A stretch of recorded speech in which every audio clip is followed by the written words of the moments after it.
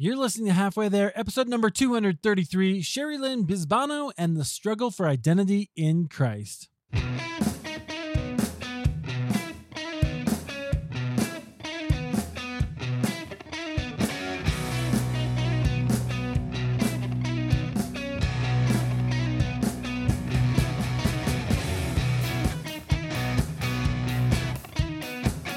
Hey friends, welcome to Halfway There. This is the show where we have honest conversations with ordinary Christians about today's Christian experience. I'm your host, Eric Nevins. As always, I'm delighted that you are on board with us today. So grateful that you've downloaded and found the show. And if you enjoy it, would you do me a favor and just share it with a friend, send it to them, or when it comes up in conversation. I heard my friend Justin Brady, who I know is a faithful listener to this show, say this. He said, it's way better if you're enjoying the show and it comes up in conversation. Somebody says, hey, what podcast do you like? If you just recommend Halfway There because you've been listening to it, that would mean the world to me. I appreciate it. Friends, we have a really great conversation today. Our guest, she is an award-winning author and speaker. She does a bunch of other things. She'll tell us about that. Cherrilynn Bisbano. Cherrilynn, welcome to Halfway There. Oh, thank you for having me. I'm really excited to have a truthful conversation with you. Yeah, it'll be great. I'm excited to do that and to hear more about your story and kind of all the interesting things that you have going on. Tell us a little bit about kind of who you are and where God has you right now. Right now, God has me in a healing process. We've lost up to 18 close friends and family within 2 years, and I'm still grieving. And that grieving process has ignited my fibromyalgia and chronic fatigue. So God has me in a healing process. But also I am editing and ghostwriting and helping writers, on their path to publication. I'm also working on a course for Christian women entrepreneurs to stand firm and shine in their business, in their home, and in the community. So that's kind of what I'm doing. It sounds like a lot, but I just that's what God has me doing now, and I'm enjoying it. Well, it sounds like some interesting things there, work that you're doing. And I'm sorry to hear about all those losses. I know that can mount up and really, that's very difficult. Do you find it hard to work going through all those traumas? Yes. We have the hope that our loved ones are with Jesus if they knew Jesus, and all but one of those losses, I'm confident, knew Jesus. And just having it one on top of the other, it's just like being in a boxing ring and just getting punched over and over and over again. Yeah. And I feel like I haven't been knocked out, but God has me in the healing tent, getting His healing and His love, because we know, it's scientifically proven that your brain can't handle that much, and it will. I have brain fog, memory loss, a lot of that stuff, but I have the joy of the Lord, knowing that He is with me through this. And I am being good and kind to myself and allowing myself to heal. I've stepped back from a lot of work because of it, but I'm still doing little things that make me happy, and helping people makes me happy, and encouraging my brothers and sisters in Christ makes me happy. Teaching the Word of God just brings me such joy. It's like I'm preaching to myself, and it just gives such joy. So the things I'm working on now energize me. They don't zap me of my energy. I love that. I can totally relate too. Our family, we just met, so you would know this, but our family went through, it feels like 2 years of really just kind of trauma, nothing like 18 losses, but our family had a school shooting at our kids' school in 2019. And then, of course, we all know how 2020 was. So I can relate to some of that, like it just kind of being like, hey, this is hard. And then the kind of trauma brain that you described, brain fog and memory and like all that stuff just happens. And so I appreciate you being here, and I appreciate that you're still kind of working and serving the people that God's giving you to serve. So thanks for that. I want to hear more about your story. And I know that you didn't grow up in a Christian family. Tell us what that was like. You were kind of in New England, right? Yes. Well, my biological father was, I call him my biological father because he was very abusive in every way you can imagine. And I tell people I don't go into details because nobody needs to know the details. They don't need those pictures in their head. They need to know that God can get them out of it, but get out of the pain that was caused. But yeah, we grew up in an abusive home. I grew up believing that I was no good, that I would amount to nothing, that I was ugly. And I grew up like that. But I was one of those people that could sweep it all under the rug and walk around with a smile on my face and everybody think I was okay. And I wasn't. And when I was serving, I served in the military and I was in Hawaii, and the Lord was calling me, and I was learning how I wanted to know how to get to heaven. I didn't do the normal route. I started reading Nostradamus and all these other things, and we know that. You were on a search. What was it? What was it like?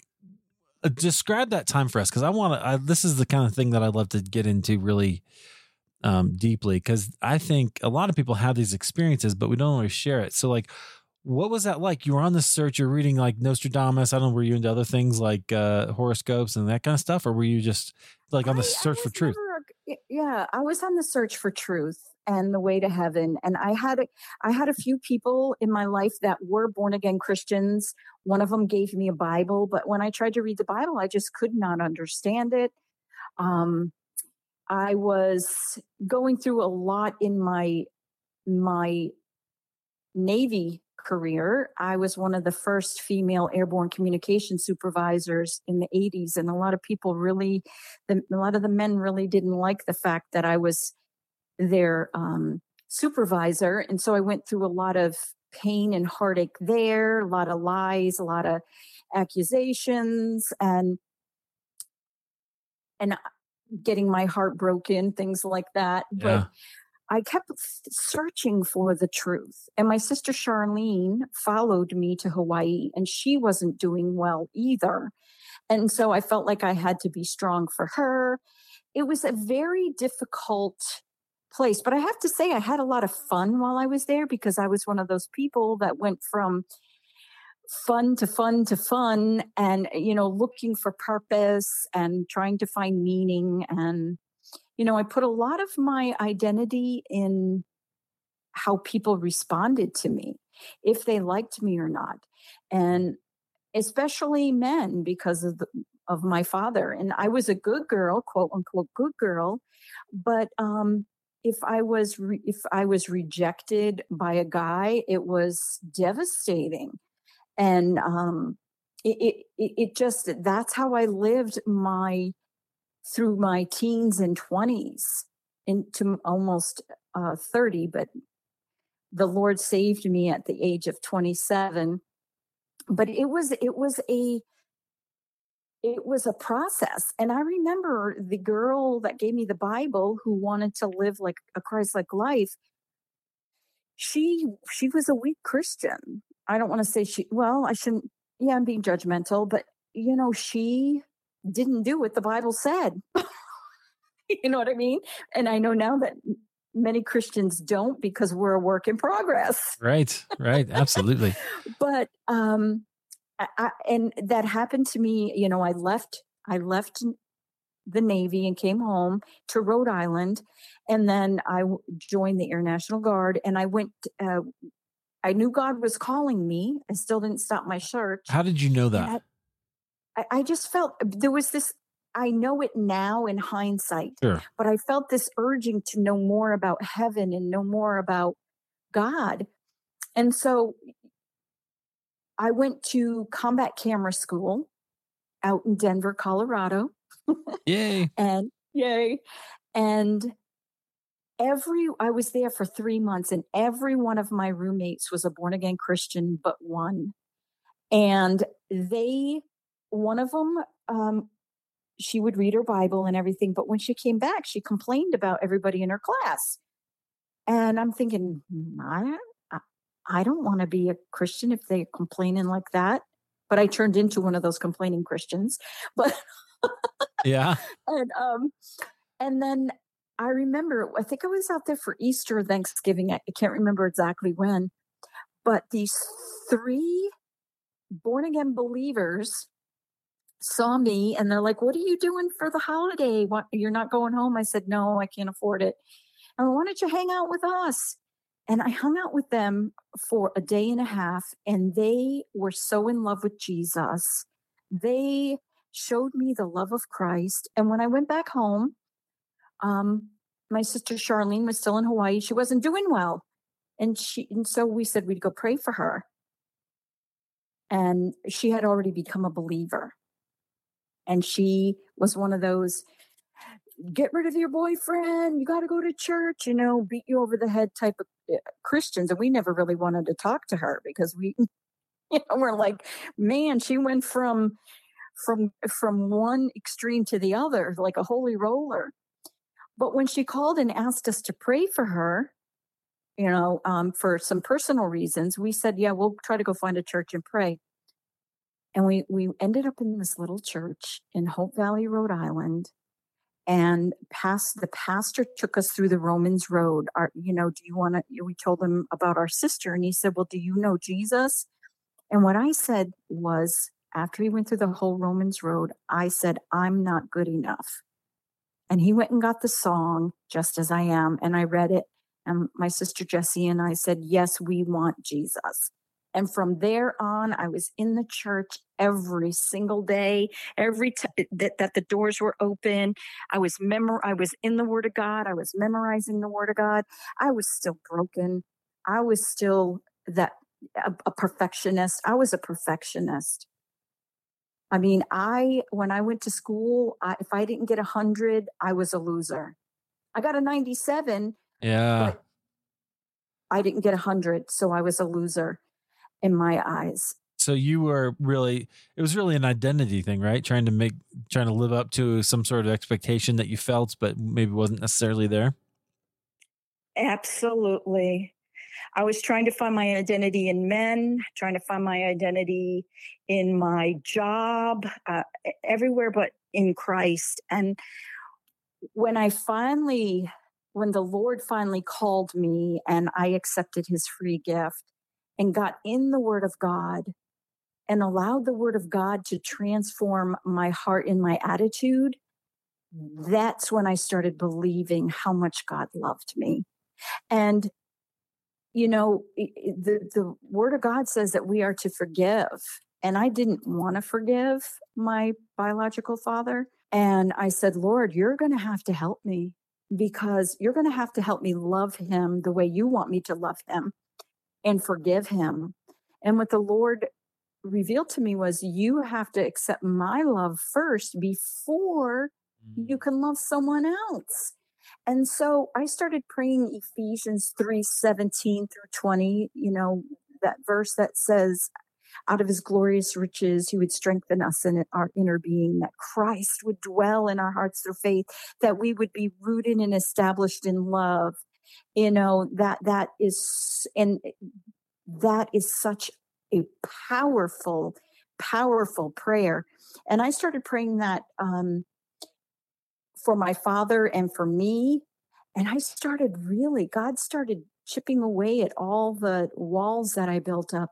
And I really started understanding the love of God for me. And I'm still understanding it. I'm not there yet. But that love helped me to see my biological father as God does. Yeah, well, it's interesting. Jesus says to pray for your enemies, right? And this is why, because it gives you this kind of, ability to forgive and accept yourself and see them, like you said, as God sees them. I love that. Okay. So interesting. Was there, it sounds like that verse was really powerful for you. Was there did you have a moment when this happened, or did it just happen in increments as you were going, or was it something stand out? It was a long time. I started memorizing the word, and the two Bible verses that came to mind at first, because I really wanted to see myself as God sees me. And so I memorized Ephesians 1:4, where it says, He chose us before the foundations of the world to be holy and pleasing in Christ. And then in Psalm 139, where it says He ordained all of our days before we lived them. And I said to myself, if God ordained all of our days and He knew everything I was going to do, and He still chose to save me, it has nothing to do with anything I can do. It's all about Him. Yes. And it wasn't, it didn't happen overnight, and it's still a process. I liken myself to that man on the mat at the pool of Bethesda. And there's so many people. Oh, Eric, there's so many people in this position as Christians. They're on that mat and they're waiting for the pool to stir so they can get in there, but there's no way they can get in there. Right. And Jesus comes and He says, do you want to be healed? And everybody's going to jump. Everybody wants to say yes, but they're so comfortable in their misery. I wrote a story about that, and it's in a book called Breaking the Chains. It's called Comfortable in Misery. And I talk about how I was, and people, he was there, for 38 years, 37 years? Yeah, it was a long time. And I think at the time I was 32. I said, I don't want to be like him for 38 years, where I talk about how he was on his mat and how the mat probably was embedded in his skin because he was there for so long. And it started to, the mat probably formed the shape of his body. And that was his identity. And it's work, Eric, to change let God change our identity. We have to get up on that altar and let God perform spiritual surgery in our hearts, in our minds, so that we can see ourselves as Christ sees us. That's what I call it. I mean, I wrote a book called Shine, Don't Whine, and I call it spiritual surgery, that process of the Holy Spirit using the Word of God, which is that sword, which is that little tiny instrument, that sword that will cut out all the lies and replace it, the lies and the sin, and replace it with His love and healing. And we need to do that. And I've met I don't want to say so many, but I have met Christians who are comfortable in misery, and they do not want, they say they want to, but they are not willing to trust that Jesus can do it. Well, I think the hard part, certainly in American evangelicalism, is we've been told, and this is changing maybe, but we've been told that the gospel is really for someday, right? So it's you're saved for eternity, for heaven, however you want to put that.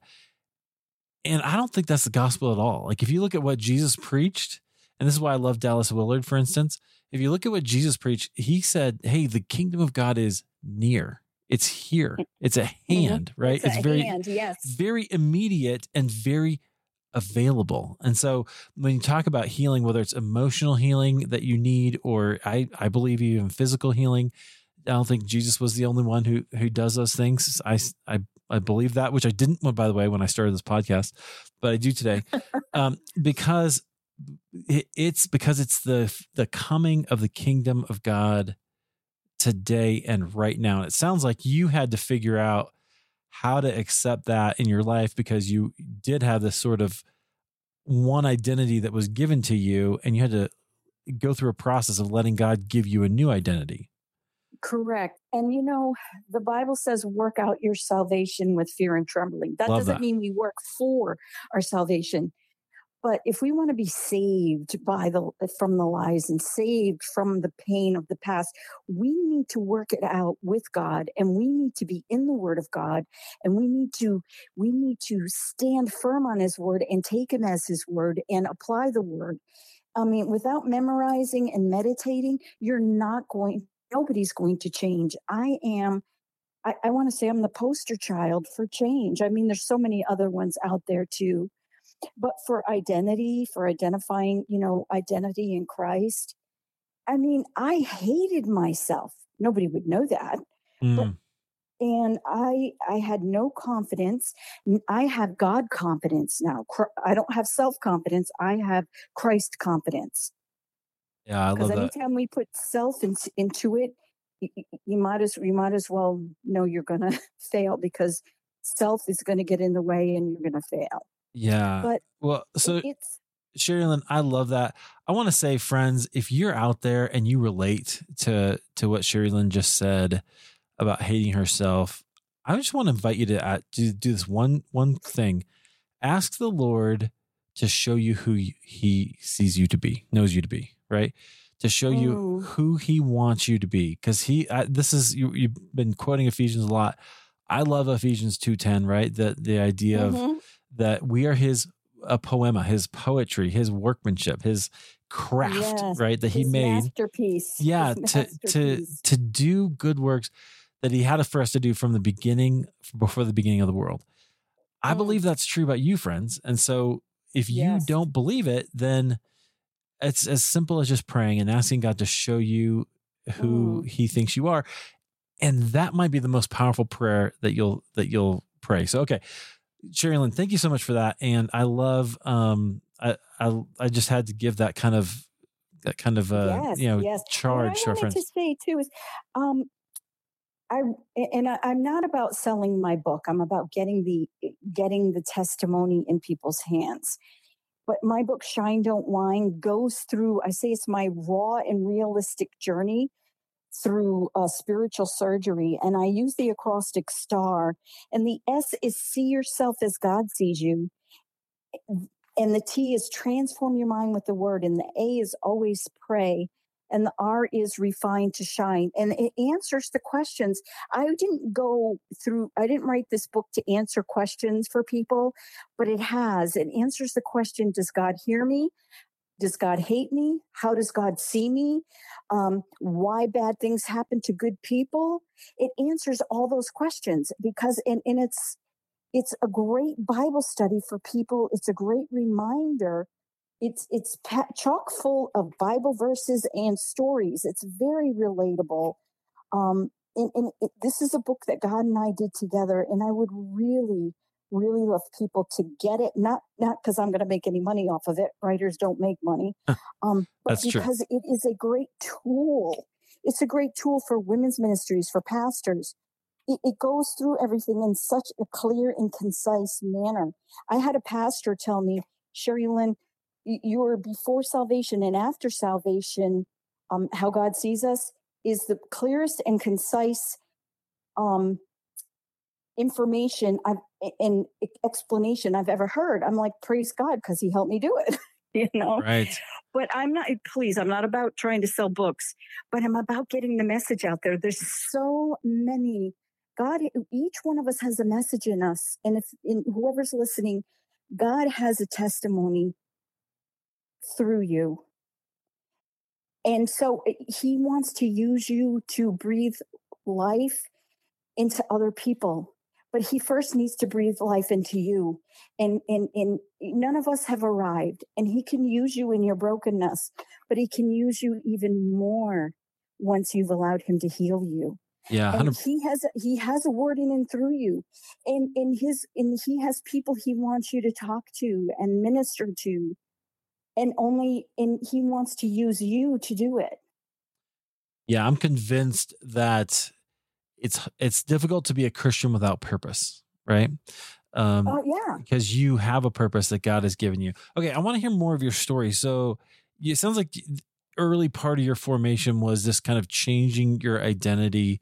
Was there more, to your kind of, development, that kind of learning the way of Jesus for you? Like were there other mentors or people who kind of invested in you? I had a few mentors. One specifically, her name was Sue Carey, and we spent so much time together. She became my mentor, but then she became my best friend. And we would go on walks and we would memorize Bible verses and we would study the Bible together. And we were in each other's lives. I was there when her kids had their grandkids. I was there when we were there for so much for each other. And she passed away about 15 years ago. She's with Jesus. She's more alive than ever. That's the way I like Yeah. to say it. But right now, the Holy Spirit is the one that's teaching me. I do online Bible studies and stuff, but I'm doing a lot on my own. And one of the things that God has taught me mostly is at a point in my life, I was complaining a lot. And as a Christian, I knew the word of God. I knew the word. People would ask me about Bible verses and where to find this and that, but I wasn't applying it to me. And so one day I woke up and I really needed an attitude change. I've been there. And I'm teaching the word. I'm traveling and I'm speaking and teaching the word, but I needed the attitude change. And the Lord led me to Philippians 1:14, where it says, do everything without complaining and arguing, so you can shine like a star in the universe as you hold out the word of life. And that's how my book, Shine, Don't Whine, came about, with the star across it. Because I want to be a star. And even in Daniel, there's a Bible verse that says, the wise will shine like stars and bring many to the knowledge of the Lord, or something. I forgot, something like that. I don't remember it exactly, but I think it's Daniel 12:3. But yes, stars. I mean, a star is in the night sky, could be pitch black, and that one star. And Jesus was. People were led to Jesus by a star. And so I want to be that star that points people to Jesus. Yeah. How did you overcome complaining as a practice? Like, what did you do?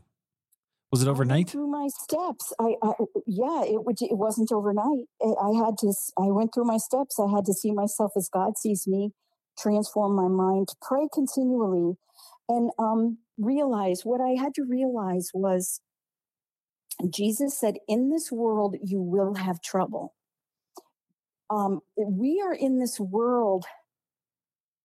We are in a battlefield. We are in a war. When we wake up, we need to wake up knowing we're in a war. We need to put on our armor. We need to know that bad things are going to happen. There are no good people. Unless we are in Christ, God sees us in Christ. But there are no righteous, no, not one, the Bible says. So Christians are a work in progress, and God sees us as righteous because we're in Christ. But what I had to do is I had to recognize that the world is filled with the effects of sin. The effects of sin are people making bad choices like murder and adultery, people getting sick like cancer. And so that's going to happen. That's a given. So do I want to go through this world with God or without God? Right. And some people are like, well, why does God allow babies to die and hurricanes and stuff? It's the effects of sin from the Garden of Eden. And we're not God. God could stop it, but God has a plan. And his plan is to take whatever bad happens and turn it into something better. And that something better in our individual lives is making us more like Christ. You know, people quote Romans 8:28 all the time, but they forget Romans 8:29. For those he foreknew, he predestined to be conformed to the likeness of Christ. Yeah, I love that. Okay, so I'm curious. Have you ever had then like a moment of, or a time, a season where you had kind of a dark night of the soul, or a time when you maybe questioned God?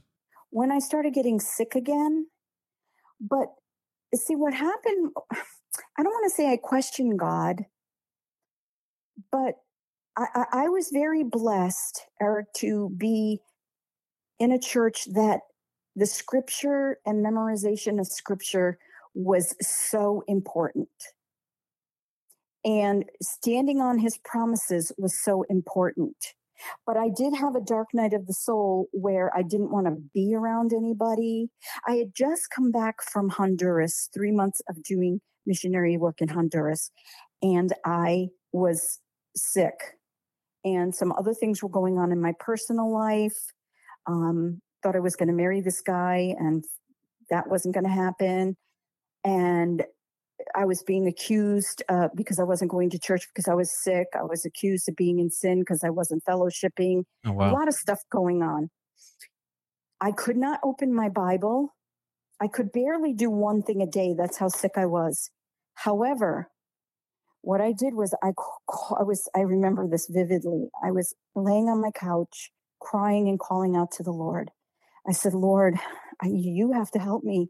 I can't do this. I need you. I'm broken. I need you to hug me. I need to know that you're there. And I felt this warm feeling like a hug. Mm. And I'm not saying that will happen to everybody, but that was my deepest, darkest moment. But people would come to my door. I wouldn't answer my door. I would avoid people. I just wanted to be alone with God. And I knew he was there, but I had to keep those verses that I memorized. The Holy Spirit brought them back to mind in the darkness of my soul and brought light to the darkness. And that's why I think you and I were discussing before. It's so important to know God's word, to memorize God's word. It's not hard. If anybody wants an easy way to know how to memorize God's word, they can contact me. Because God wants us to know his word. You know, he wants to make us more like Jesus. And the only way we can be more like Jesus is to know Jesus. And Jesus is the word. And God gives us everything we need for life and godliness according to our knowledge of Jesus. And these are all Bible verses. These are things that I quote to myself when I start doubting. Yeah, I love that. So it sounds like that's a way that God has used to really encourage you at a time when you otherwise might not have, been eager to trust him. Yes. And because at first I was not, because my biological father failed me, how could a holy heavenly father even want anything to do with me? And that was a slow process. And I have to say, there was one aha moment in my life where I realized how much God loved me. In the Bible, the word Abba is used a few times, but in the New Testament, I believe it's twice. And it means daddy. And when I was attending a Bible study, and the woman and her husband were both. She's Jewish. She reads her Bible in Hebrew, and he grew up there. He was in the Israeli army, and so he taught from a Jewish perspective, and that's how they raise their kids. So we show up one day, Eric, and the girl, she's a teenager, and as we walk into the house, she's going to her bedroom, storming to her bedroom, and closes the door. She doesn't slam it, but she closes it a little hard. And her mom says, when you're ready to come out, you come out and apologize. And I don't know what happened. I don't need to know what happened. But about 15 minutes later, she comes out, and her father is sitting in a chair getting ready to conduct Bible study. She sits in his lap, puts her arms around him, and hugs him and kisses his neck, and then looks him in the eye, and she says, "Oh, Abba, would you forgive me?" And he said, "Absolutely. I love you. I've already forgiven you." And it makes me, I'm choking up thinking about it. But God, people think it's sacrilegious to think that we can't envision ourselves sitting in our Abba Father's lap and just getting a hug. He's our Abba Father. Yeah, there's an intimacy to that. Yes. I was thinking about this today because I actually was listening to a sermon driving down the road, and which honestly I never do anymore, but I just happened to flipping through the stations and heard it, and so I was listening, and the guy was talking about how God is, transcendent, right? He's high and lifted up, and he was talking about Isaiah 6, and that's all true. I love that. But then my thought was, but that's not all that's true, right? Because we got to be careful when we say those things, because he's also, like you're describing, imminent and close and intimate with us. And that's what he wants to be with us. And so we have to it's to let one take precedence over the other diminishes the mystery of both. And we have to have the both of them. So I love that story. And we need to remember that God is there. He is accessible. And that's the beauty of the gospel and of Christ. I heard a pastor say he was talking about when God bends his ear to us and listens to us. And he said in the original language, it's like a father bending down and opening his arms so his little child can run into his arms and give him a big hug and whispering in their ear, "I love you." Yeah. I mean, I never had a father like that. I never had a biological father that did that. So to have a godly, Abba Father that I can go to like that, it's comforting. And I know he's never going to leave me, because he says, "Never will I leave you, never will I forsake you." And nothing can separate me from his love. That's another Romans verse. That's why, I memorize all these verses, not to say, "Oh, look at me, I know all these verses." I do it because they give me life and they sustain me. Yeah. Wow. I love that. And I love the way that the scriptures have given you an identity with the Lord. That's good. How have you, because I think identity, I'm hearing this theme of identity for you. How have you, like maybe since that dark night, or maybe it wasn't that season, but how have you, is there any other ways that God has sort of helped you define who you are in kind of your work and what you think he's calling you to do? Yes. He's given me the gift of encouragement. And so in my work, I can encourage and teach. I mean, my writing work itself, I can encourage and teach them to get, toward their publishing goal. God catapulted me into the writing world. I went to a conference in 2014, thinking I don't want to write. I'm a speaker, not a writer. And when we're asking for my books. And so I went to a conference, and this best-selling author, I won't name him, he invested his time and money in me, and we're still friends to this day. God got me, he just catapulted me into this literary world, where I became the managing editor of a writing website. Then I started becoming a literary a submissions reader and editor. Then I started doing book proposals. And it was all God catapulted me. And I got to interview tons of best-selling writers like Jerry Jenkins and Liz Curtis Higgs. And there's just so many of them.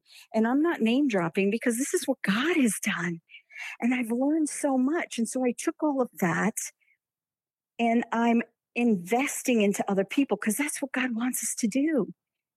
He wants us to invest in other people, like I was invested in. And I don't charge as much money as most people do, because I listen to God, and he tells me what I do have rates, but he tells me what I need to be charging. And a lot of people are telling me, "You're not charging enough." I'm like, I'm going by what God tells me to do. And I just see God has given me the ability to help people tell their story, because I've been there. Yeah, I love that. I can, the pain may be different. All pain is different, but pain is pain. And I can help them with the words. People say to me, "That's what I'm trying to say." Yeah, I can see where your gift of encouragement will be really valuable to a writer, right? Like, because writing is hard business. Like it's a hard thing to do. Yeah. So I could see that. I worked for a little while for a little publisher, and I could see it's so much hard work to get through all that. And people don't know, when a book comes out, they're like, "Oh, they just wrote a book." No. There's so much more that goes into. You can write a book. It's a lot of work, but to write a good book is excruciating. It's like having a baby. That's right. It is. I can't remember if it was Churchill or C.S. Lewis or somebody who said, everybody wants to have written a book, but nobody wants to actually do the work to write the book. It's a lot of work. And since I've been through the work, I can help and encourage. And as a speaker, I'm approachable, and I tell it like it is. I try to grace and truth, tell the truth in love. And I use, I'm not afraid to talk about my own downfalls and things like that as a speaker, but I know enough of the Word of God to be able to I am ready in season and out of season. The Lord, the Bible says, always be ready to give a reason for the hope that is in you. I'm always ready to give a reason for the hope that is in me. And I have memorized almost all of my teachings. I don't like to say my teachings, but the teachings, because I want to be ready. And God has used that so many times. And it's not just, well, wait a minute, this is what I teach. It just kind of comes out, talking about the will of God, or going through stress, or, even my STAR principle. And it helps me with my brain, because I have ADHD as well. Yeah, to remember. And it helps me to remember, but it helps other people to remember too. I love that. I love that you're using what it is God's giving you to do that. Very good. Well, Cherrilynn, where do you see this all going for you, in the next, let's say 3 to 5 years? Where do you see God using all this? I really, really want to take the message he's given me, which is stand firm and shine. I want to be used by God to equip the saints. I am the host of a live broadcast called Talking Stand Firm with international prophecy teacher and pastor Jake McCandless. Boy, that sounds... But we talk about standing firm. Our hearts are to equip the saints, because in the end times, and even now, things are going to be difficult.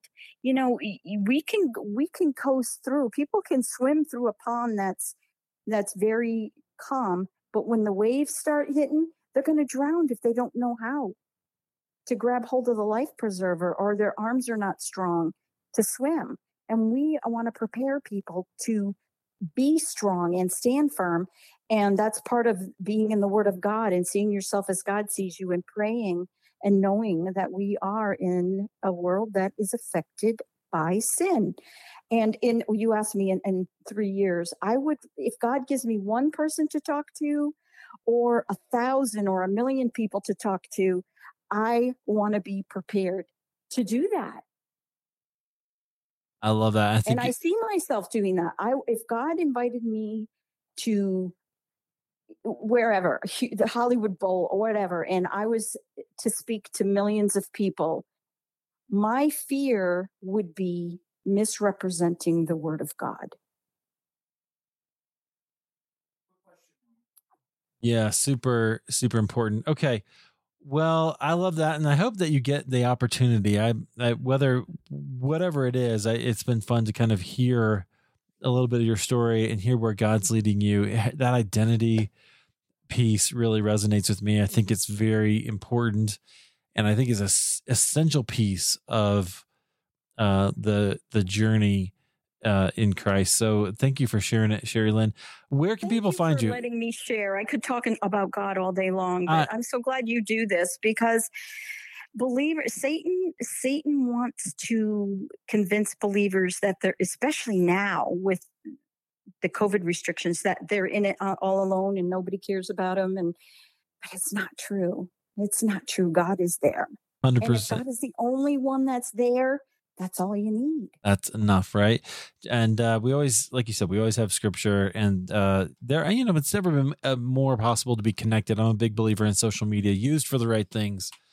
I think that's great as well. Friends, you can find, so we have links to everything as we always do at Halfway There on halfwaytherepodcast.com. Just go check out the show notes.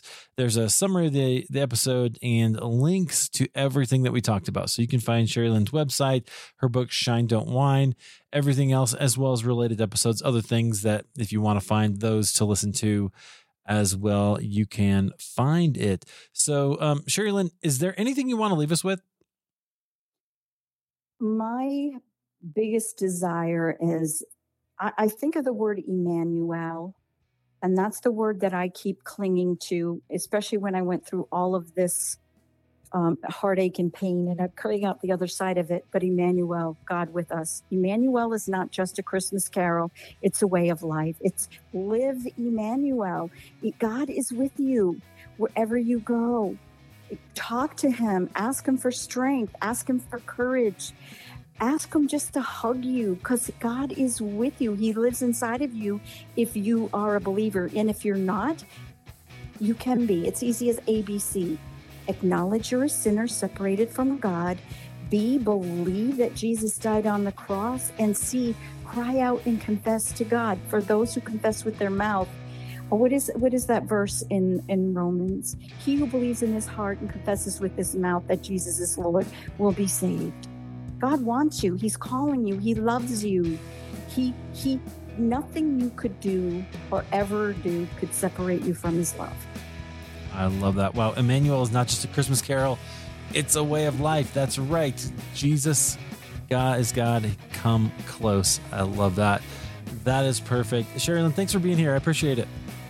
Thank you. Thank you for having me, Eric. And God bless you. And I'll keep praying that God just keeps guiding people to you, and that the listeners will really just press into Jesus. Amen. Thank you.